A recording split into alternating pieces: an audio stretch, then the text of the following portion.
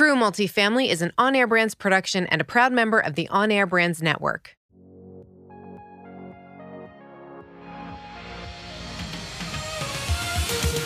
This is True Multifamily, the show where we dive in on what really happens after closing a multifamily property.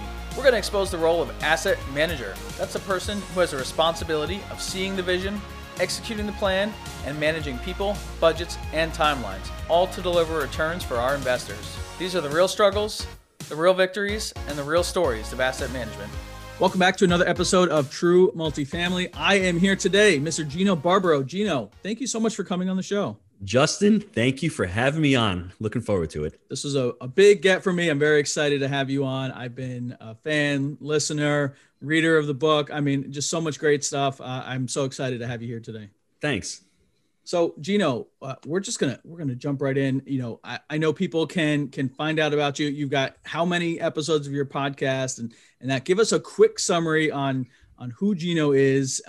And then obviously there's so much more. People can go and dive in on all your content to find out more. Real quick background.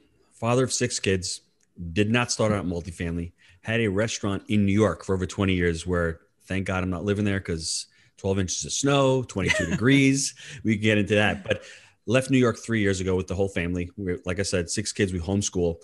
And I met Jake back in 2009 at the restaurant. So the restaurant wasn't all bad, right? I met my potential partner. We started buying deals in 2013. We were the opposite of everyone else. We started buying deals with our own money. Our first 1,000 units we bought ourselves. We were able to refinance and reposition the proceeds, around $11 million into the next deal. We're not the Lamborghini types. I had clarity. I know what I wanted. I wanted to continue to scale the business because multifamily is a long-term business. Yes, sir. It's the conveyor belt. Put a deal on, the next deal, liquidity event, whatever that looks like. So we just continued to grow our portfolio that way. Then we started, adding different revenue streams on, whether it was the education. Then we decided to syndicate. Everyone else is doing it. They must know something that I don't know. And it's a fantastic tool in the toolbox. It's one of the great ways to get into multifamily. And, our goal is to buy a couple of deals a year, buy really good deals. We are vertically integrated. So we property manage, we buy, we sell, we're even getting our own debt. So I want everyone not to look where I am now. I started out just like everyone else did, with a dream, with a vision, and with the goal of really I really started out small. I just wanted to just generate a little bit more revenue to pay for my kids' college and to pay for my kids' expenses. And then I saw the possibilities. All you need to do is to start. It's never the wrong time to start. It's only the right time to start when you're ready. I started back in 2013 when the economy was crappy. Job growth was negligent. Rents were $350 for a 1-bedroom. GDP was 1%. It was brutal. There was no money. There were deals, but there was no money. So right now it's the flip side. Now there's a lot of money. There's no deals. Just learn the market cycle and take that next step. People don't lack motivation. They lack clarity. Get clear on what you want. Once you have the clarity, you will find that motivation to take the next step. Wow. All right. You just hitting us off with some great intel right off the bat. I love it.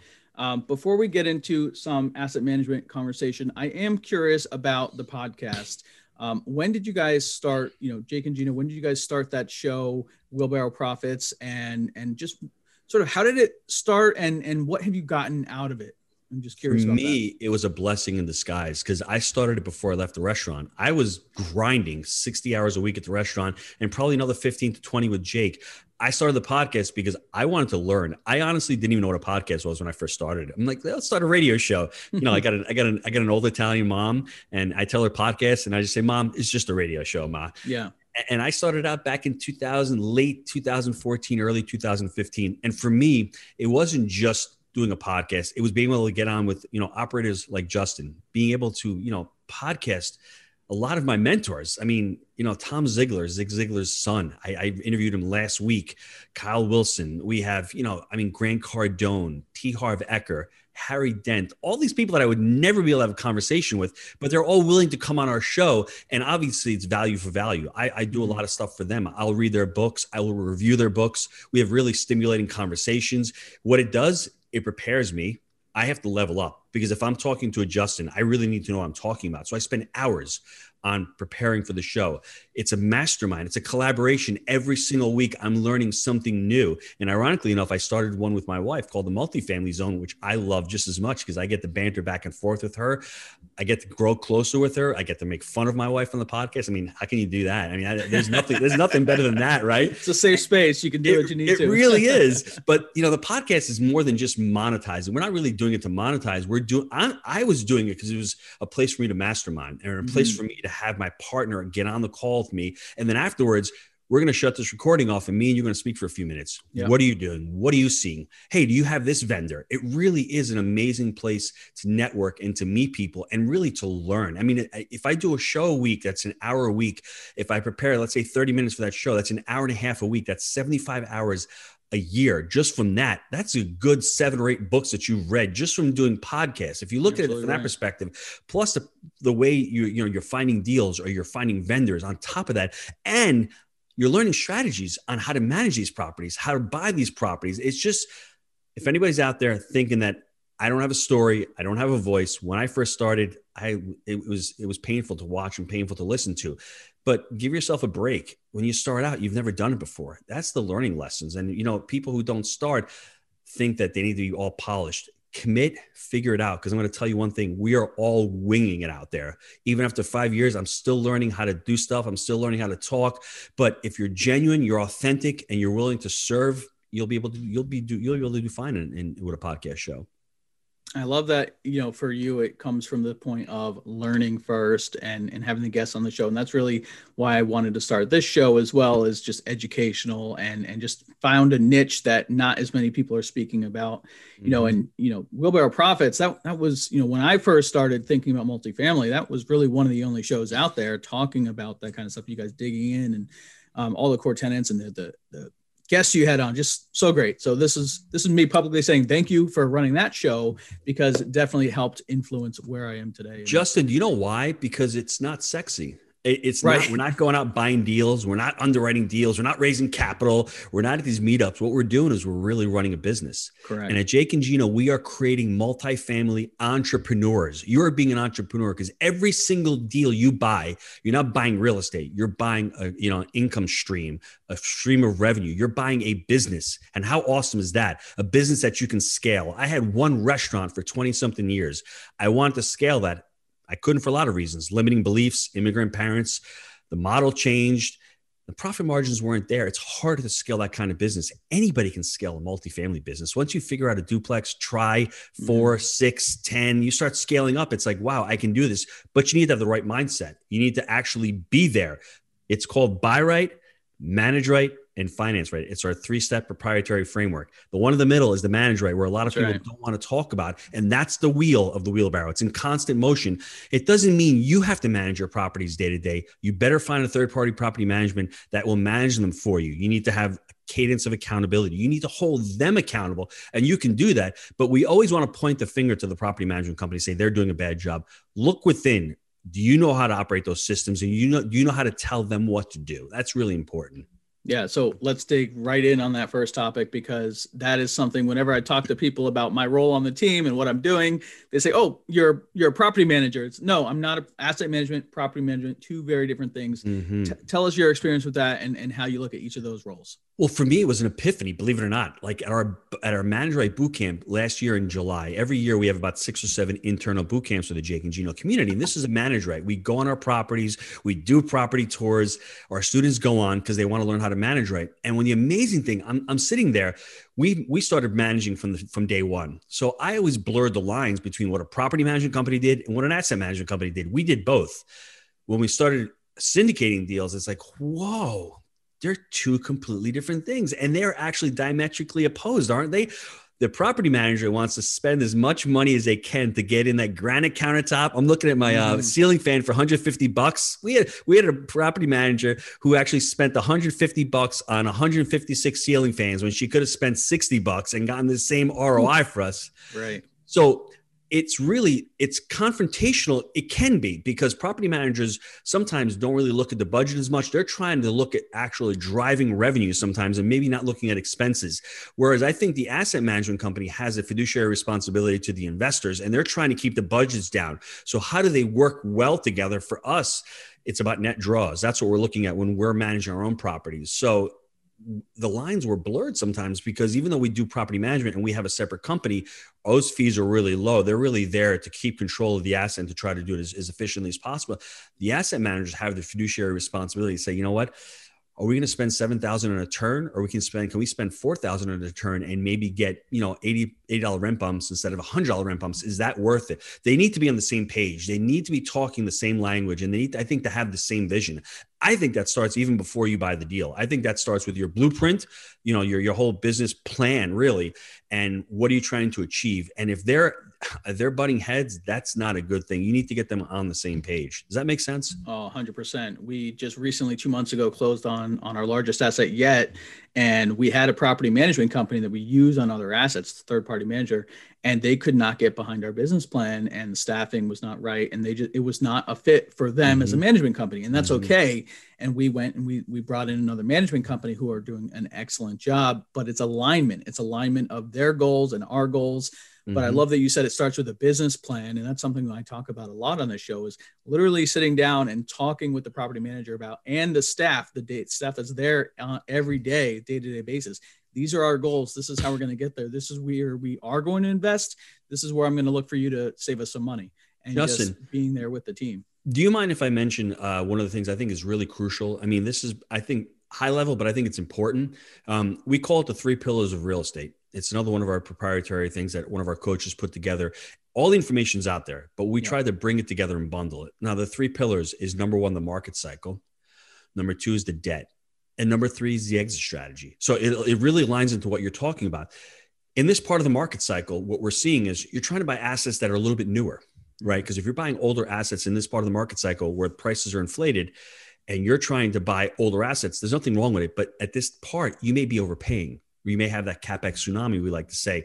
So know where you're buying in the market cycle, and also know your exit strategy. If your property management company thinks you're going to hold it for the next 20 years, but your asset management company is going to blow out of this deal in 3 years, well, you're not going to, your budgets are going to be completely off, and your visions are completely different. So you need to look at all 3 of those without getting into a long conversation. Look at where you're buying in the market cycle right now. Look at what kind of debt. Are you going to have defeasance? Are you going to be able to put a supplemental loan? Or you have bridge debt? You have step down. That's really important. And then nail the exit strategy and make sure that both of those companies are in alignment so they can actually execute. Because like I said, you don't need a $150 ceiling fan if you're going to blow out of the deal in 3 years. You may want to put granite countertops if you're going to hold this asset for the next 10 to 15 years, because they may be more expensive on the front end. But if you're turning these units every 18 months, you may have to go in there, resurface. In the long term, that granite may be a much better, value add, because you're not going to have to change it for, let's say, the next 10 years. So getting granular like that is really important. But if you don't know the 3 pillars of real estate and you're not executing on them and not knowing what your exit strategy is, you should know what your exit strategy is before you buy the deal. You should at least have a vision. And then if you don't know it or it doesn't work out, we bought a deal 18 months ago. Our exit strategy was to hold it to 7 to 10 years. The way the market elevated, we missed shot on the market itself. We missed shot on the median income. The area wasn't as great. We sold. We're lucky. We made a profit. So then I'm not saying your exit strategy has to be, put in stone, but at least be clear on what options you have. And if you can, you're able to pivot it. So I think that's really important. Like, that cannot be overstated. Most beginning investors, myself included, on our first deal, I am buy and hold forever. This is how I know what to do. No, it's not, because you can get owner financing on a deal. You can syndicate a deal. You can JV. There's so many different ways of getting into it. Know what your exit strategy is. And I think that will really help the conversation between the asset management company and the property management company. Like I just said, clarity is important. If you're not clear, then they're going to get mixed messages and they're going to do what they want to do. And then when something goes wrong, it's like, well, it was his fault. It was her fault. No, it's ultimately Justin and Gino's fault because we didn't convey that message to them. Absolutely. Absolutely. It starts at the top with very clear expectations, clear communication cannot be overstated. 100%. Let's talk about repositioning. You sort of touched on repositioning an asset. Three steps to reposition an asset. You wanted to talk about that. Let's hear about that. Oh, really? I mean, really simple for all the students out there and everyone listening. Our 3-step is pretty simple. I mean, you fill the vacants. That's the first thing you need to do. any vacant unit, and on these mom and pops that we buy, a lot of vacant units sometimes are being used as storage sheds. We're looking at this really big deal.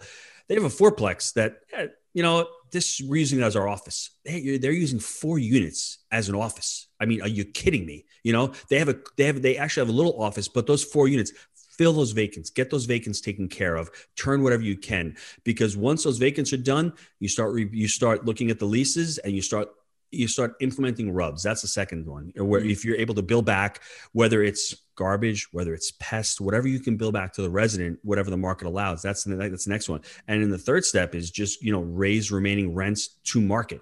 As you have the vacants coming up, you're going to start repositioning them and filling them to market. And it's amazing that in our first couple of deals, I remember this, we would fix those units. The people that were in the older units, some of them were like, I like that newer unit. I'm going to go into that newer unit. So you have the newer transfer. But what happens is this is when the tenants start repositioning themselves and start repositioning out of the unit. And you're able to it's a good thing if you're doing a value add, because you want to get that new tenant base in there. Because if you're at, let's say, $500 a month for 1 bedroom, and you're going to $650, you're going to lose a significant amount of that resident base. You just need to do it in a timely fashion. You need to have a repositioning. How many days? That's the thing. When you're talking to your property management company, the asset manager needs to know, we have a 5-day plan. Day 1, flooring. Day 2, painting. Day 3, cleaning. Day 4, fixtures. Day 5, move-in. That conversation needs to happen because we're selling time in multifamily. If we know we have 2 units coming up, how long is it going to take us?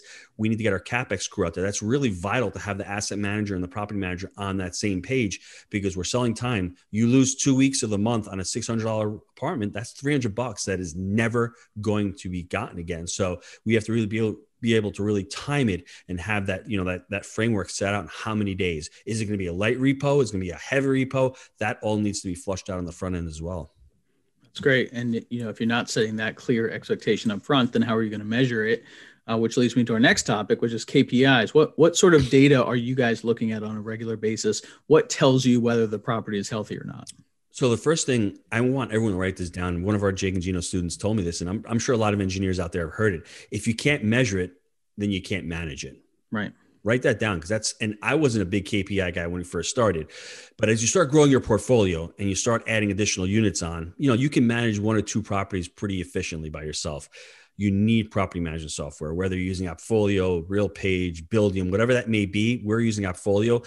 One of the biggest mistakes we did is we started out with Quicken and QuickBooks. It was great for the first 2 deals, but then after that, we went to some product called Rentpost, which was pretty terrible. But Jake doesn't want to call himself cheap, but he was being very frugal, to say the least. We should have gone right to Appfolio.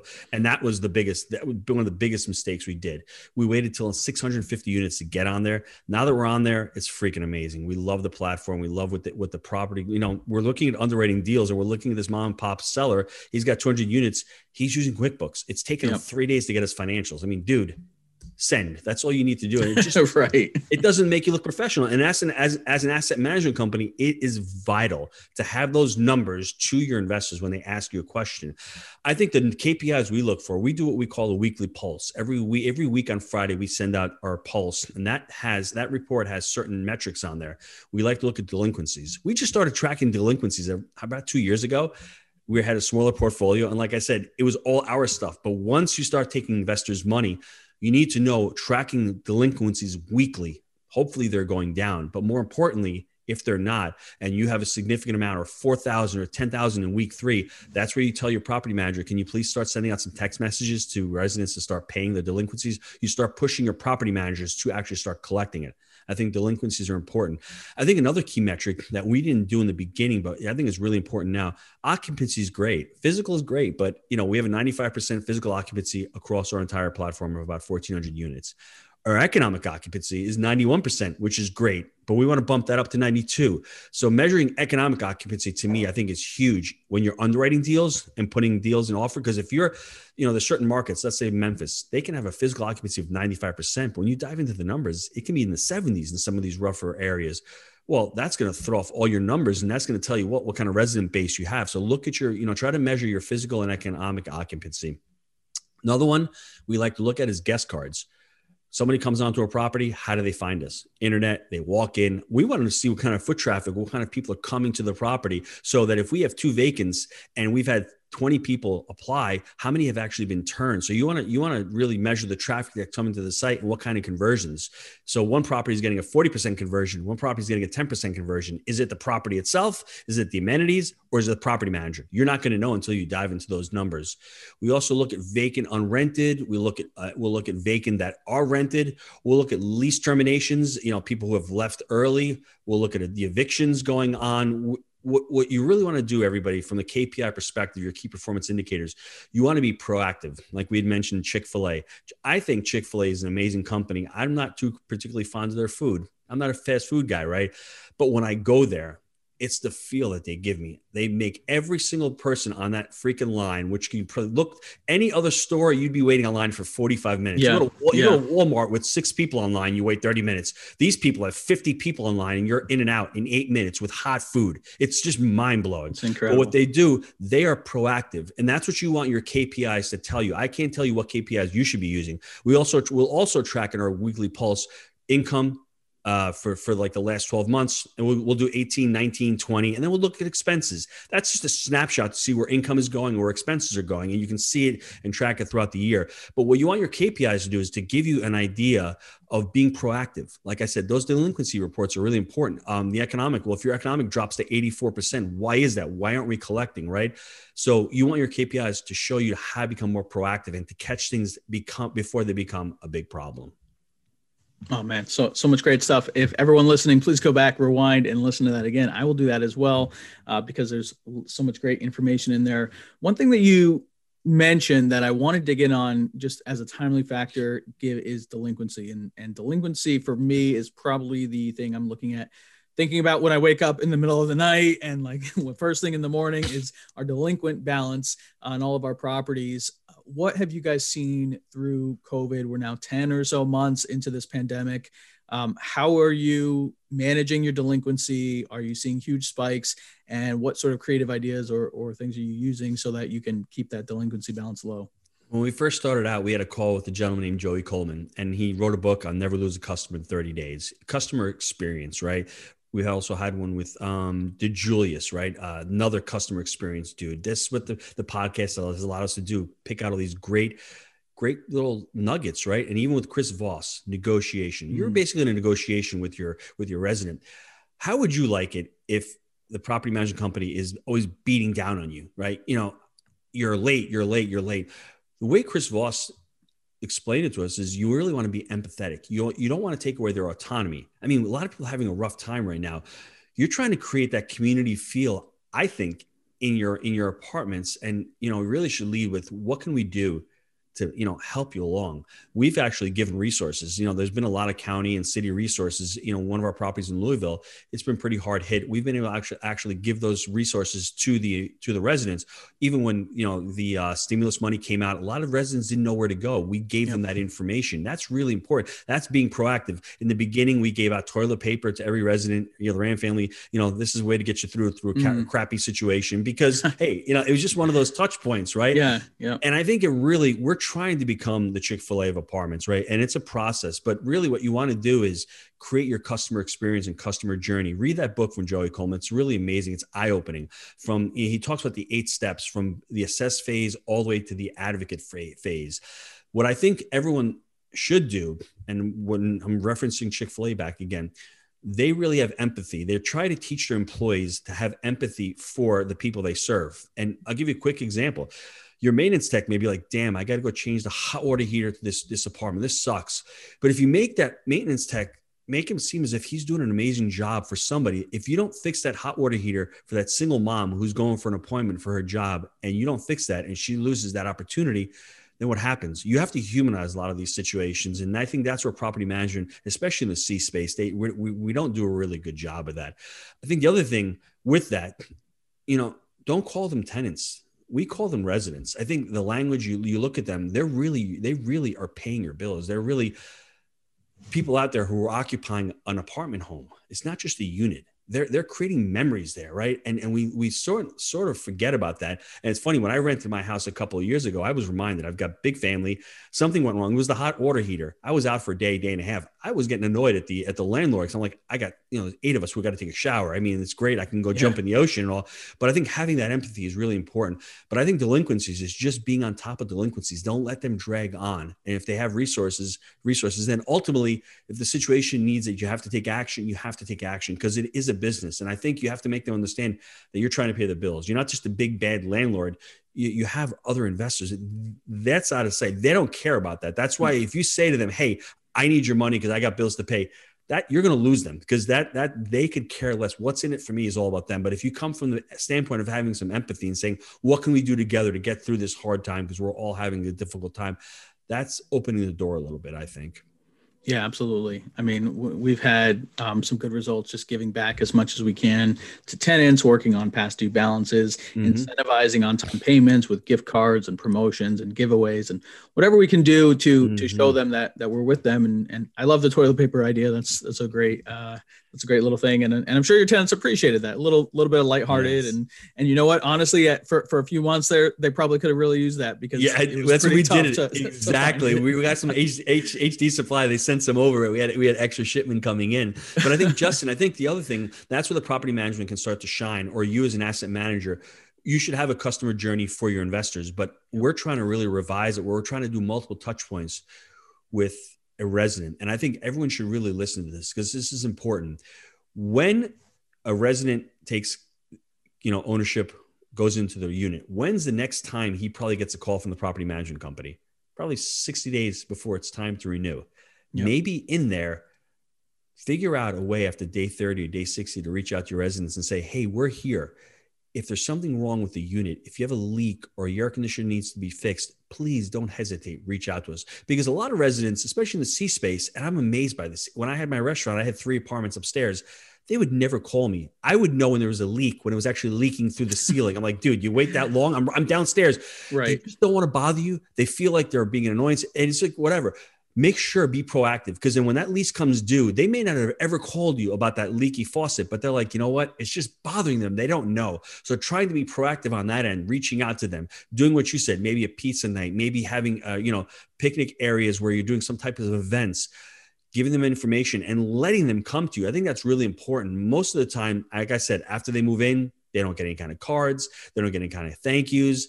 Nothing. All 60 days before, we're here. You want to release? If not, we'll see you later. And that is not a great customer experience. And a lot of us, we're all at fault of that. We're trying to build that out. And I think if everyone looks at their model and starts out young, when you're 30, 40, 50 units and you're starting out, put that into your business plan. I will guarantee you, residents don't leave because their rent went up by $20. They leave because Justin and Gino suck at management. That's why they leave. There's no customer service, basically. I love that. And it's a great way to think about it. I love that you use the word resident instead of tenant, because it really is all about them. And, that's a big mission of ours too. We invest heavily in community areas, playgrounds, the things that those residents love and makes them want to stick around. Like you said, they'll handle a $20 rent bump if they love being there and they feel heard and they feel like their concerns are addressed. You mentioned something very important. You mentioned the word mission statement. I think that's something else that we really should touch on really quick. I think it's truly important. At Jake and Gino and the Rand family of companies, we started out buying properties, Jake and I. We had no mission statement. Jake came from corporate. He hated the word core values. In the corporate world, you see these companies that are really, truly empowering and really amazing. They have core values. Look at Apple. I mean, the people who work at Apple are demonic. I mean, they love that company. Tesla, they have core values and a mission statement. They really gather around them. We got some scaling up coaching. I think coaching business, I love education. I invest in myself. I mean, I've spent a couple $100,000 the last couple of years, because when you get to an inflection point, you don't know what the next step is. So we're at this point where we're trying to hire employees and we're blaming the employees for being bad employees. And I did that at the restaurant. I didn't have any systems. I had no core values. So the bottom line is, when you're out there and you're growing, figure out what your mission statement is, right? We create communities that empower people to be the best version of themselves. What communities? The education community, the investor community, the resident community, and we have a community that we do loans for. So those communities, and then our core values. It took us a couple of days to flesh them out with coaches. People first, make it happen, growth mindset, unwavering ethics, and extreme ownership. Those are our 5 core values that we hire and fire from.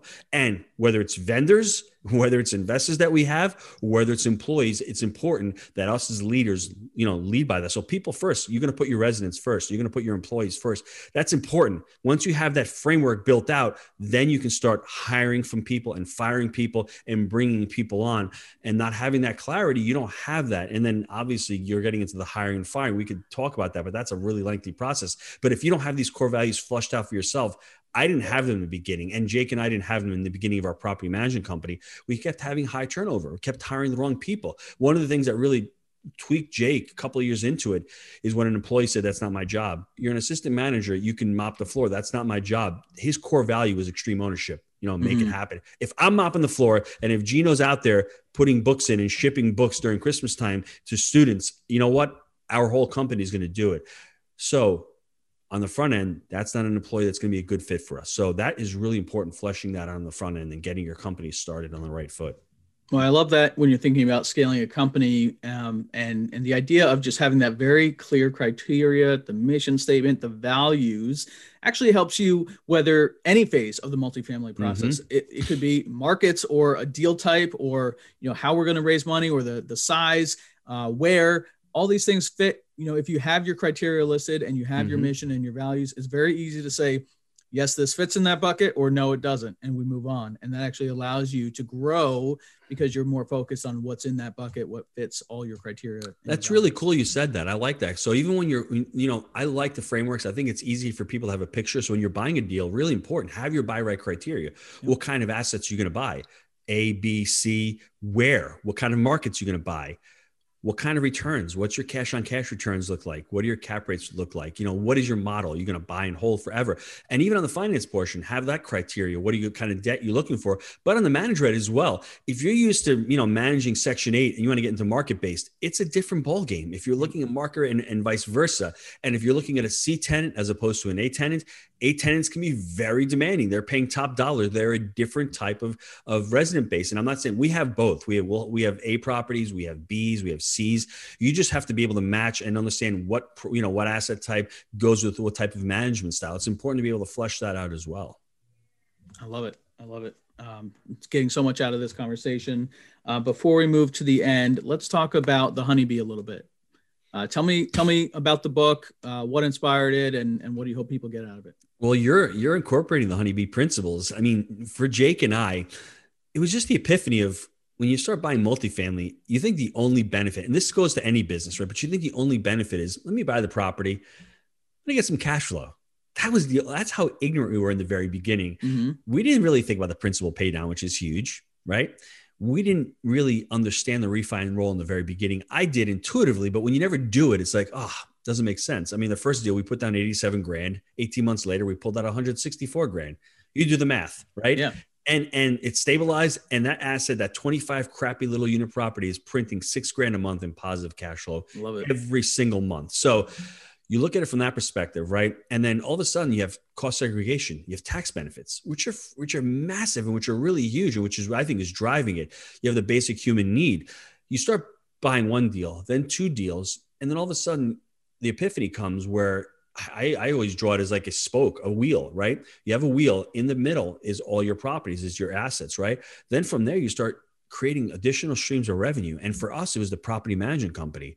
For you, it's the asset management company. That came a little bit farther for us. The property management company is generating revenue, but more importantly, it was just a way for Jake to get out of his job and a way for us to control the assets. So it's actually making us more profitable because we're more leaner and we're running these assets more efficiently. But we started the education company. That's the next stream of revenue, right? Whether you're writing a podcast, we wrote a book, we started an educational platform. I'm looking to start a publishing company with other people writing books. So that starts to swell, right? Then from there, we're like, let's start syndicating. So all of a sudden you have a syndication company that's generating asset management fees. It's generating acquisition fees. It's generating this, whatever fees. And it's also, as you're doing this, the epiphanies keep coming. It's like, wow, I'm not going out and buying a car wash. I'm not going out and buying a restaurant. I'm buying complementary streams, right? And they all fit well together. So if there's somebody who wants to do the education, great, let's get him on the education, but he may want to invest with us also, right? And a student, like we did, may bring us a deal, and let's partner with the student on the deal. And the education makes every other company so much stronger because we're learning as we're growing, right? And we're also networking. We're getting our name out there. So a broker may be listening to this podcast and go, I've got a deal for these guys because I know these guys can close, pick up the phone. So it's just the synergy works really beautifully. And that's what attracted me to writing a book and saying, you know, that may not be the beginning place for everyone listening to this, but that surely is the end place. Take it to my restaurant. I was doing this with the restaurant. I'm trying to look for the book that I wrote back in 2010. Rough times. I have a nice little pizza place. It's 70 seats, crushing it in the early 2000s. Recession comes, all of a sudden the economy craps out, internet takes over. I wrote a cookbook. So that's one stream of revenue with the restaurant. We started doing cooking lessons on our days off. Another couple grand every time we had 20 people in a restaurant doing cooking lessons. We started doing offsite catering. But then we started doing barbecues offsite, right? That's another stream. What about a food truck? We could have gotten a food truck doing that also, right? We started doing YouTube videos. I started doing physical products where I was selling knives, cutlery bags. Do you see what I'm talking about? Like the swell, it just becomes large, and it starts from one small little business. Every business out there, if you're a fix and flipper or you're a realtor, you know what? You're buying and selling homes. Why not buy a couple homes, fix and flip them? Why not buy a couple of small multifamilies, start a property management company and manage them? Why not start doing hard money? Because you have people with investor money. You know what? Why don't you connect with an insurance broker? Because when you buy and sell a home, they need insurance. Title company, education company. The list goes on and on for everybody out there in their business. Now, I'm not saying to do this from day one, and I'm not saying you got to do this all by yourself, because I've had partners. You know, I'm a partner with Jake. He's doing property management day to day, and I'm doing the education day to day. But it's pretty amazing that I can speak really well on property management because I am on all those calls. I'm going through the strategy. I'm going through the buy right of the deal. I'm going through the whole mechanics. So I understand that we teach it, but I'm intimately involved, but I'm able to do the education full-time day to day. And ironically enough, Jake is walking a couple of properties as we speak, doing the property management and the acquisition. So we're able to divide and conquer. That's what's amazing about partnerships. 1 + 1 is not 2. 1 + 1 is multiple. But the honeybee, the whole idea with the honeybee was, you know, the idea of a honeybee is that they are like the W-2 worker. All they know how to do is to make honey. They don't ask why. They don't ask who it's for. They're just programmed for that. And I felt like I was a honeybee when I was at the restaurant, going into work Tuesday, working all week, hoping there's a little bit of money left over and repeating the process, never sitting down and going, why am I doing this? What's in it for me? What is, like, once again, what is my why? What's my clarity? Who's making the money in this gig? Noah in the book is the honeybee, the honey worker. Tom is the beekeeper. He's the one making the money because he owns the hive. Now, Noah gets instant gratification like the W-2 worker, like Gino, who works every week and gets paid every single week. Tom is the one who's like putting it off, right? He's putting off that instant gratification. He's building the business. He's building the hive. It's more risk, takes more money, but ultimately he gets rewarded. And in the book, Tom lives in a beautiful property called Tributary Acres, a lot of little streams. All these multiple streams of revenue, they may be really small in the beginning, but if you continue to work at them, all of a sudden what happens, they converge synergistically and they become a raging river. So I think that's the analogy of the book. We wrote it. It's a business parable. I love The Richest Man in Babylon. I'm not a smart dude. I'm not going to lie to you. I am not a rocket scientist. I need things to be written down and broken down to me. And I think this book, when somebody reads it, they're going to have epiphanies. There's all learning lessons. In one part of the book, Noah's buying deals. His first deal, start small, think big, but start small. He starts with an Airbnb in his basement, makes a couple of mistakes. Then he goes out and buys a couple of duplexes. Then he goes in to buy a restaurant. Made a mistake. That's not a complementary stream. You can buy the revenue, you can buy the building itself, but not the restaurant because you don't know the restaurant business. He makes a mistake there. Then he starts scaling up and he goes to Tom and he asks Tom, you know, how do I do this? And Tom is like, don't ask how, ask who. He's like, oh, you know what? I can hire a maintenance tech. I can hire a property management company. I can hire CapEx, where a lot of us are buckled in. He has the mentor driving him through all of his problems and his questions, and he starts to scale. And then ultimately, as he builds this empire like Tom, we created Rand Cares, our charitable arm. You know, what are you doing this for? Really, for us, it's leaving a legacy and be able to contribute and to give back. Because at one point, Noah is like, I've got enough money. I've got enough success. What do I need? So it comes full circle from the self of worrying about yourself to all of a sudden, give to get. All of a sudden it's seek to serve. He's out there. Noah's continuing to create streams of revenue. He gives away, that's his legacy. And he actually, he has a purpose to all of his business endeavors. Well, the parable is fantastic and easy to understand and just makes so much sense. We all want that raging river, but you can't just start out with it. You've got to build and build and build. And I love what you said. Don't ask how, ask who, because that is the beekeeper's mindset, right? The person that is thinking, how can I assemble, not only how, but who can I assemble to build this system? So really, really excellent stuff. And we apply that to our business. And obviously that's how we get to be successful. Yep. So listen, you spoke so much about the resident experience. You spoke so much about just the repositioning and really, really great content here. I appreciate it so much. Before we go, I asked you for your true multifamily tip. This is going to be one thing that we'll talk about: manage right. So if you're talking to a new investor, someone that wants to get started in apartments, and they say, hey, Gino, how do I manage right? What is your advice to them?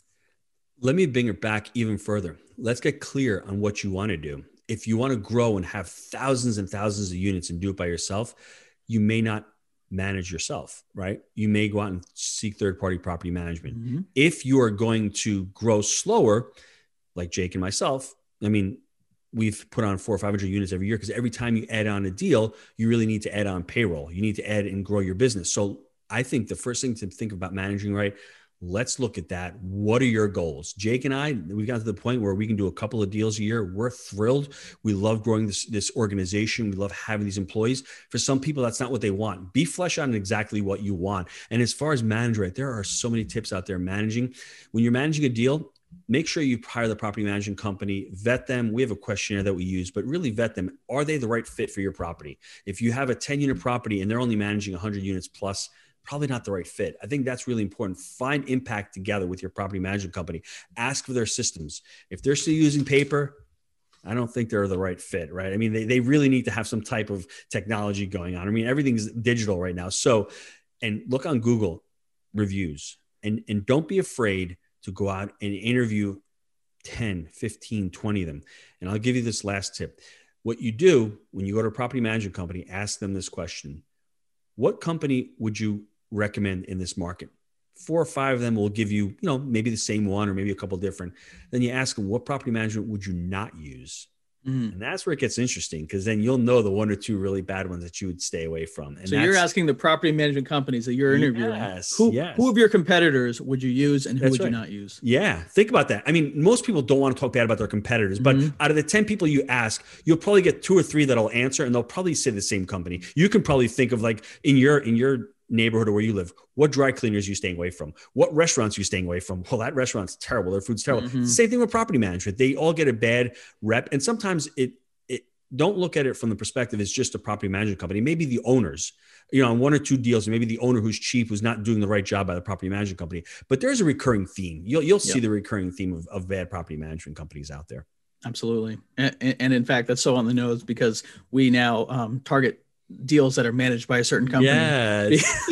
Because we know they're mismanaged, and we know how much opportunity there's going to be just because we know they're managing it. And a lot of the Jake and Gino students are doing that. I got a tip from a student the other day. He's like, yep, I just stay in touch with property management companies because I know that they're not doing a good job with it. Exactly. Whether it's not raising rents, whether it's not pushing NOI, whether their budgets are bloated, whether they have bad residents, whether they have big turnover, whatever that may be. I mean, that's a buying opportunity for us in this type of the cycle.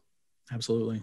Well, Gino, thank you so much for your time on this show. I'll give you a chance, if we haven't covered it already, what it is that you want to promote to our audience, and where can they go to find out more about you?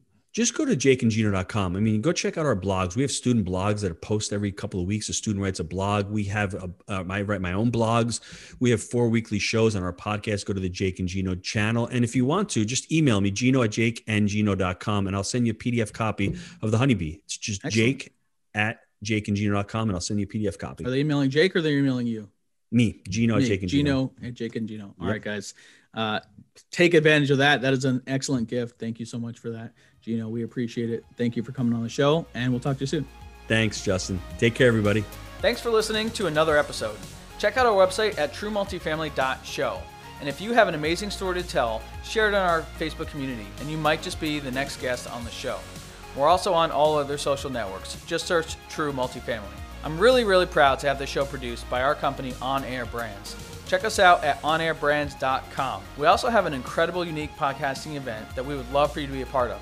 Check that out at podmax.co.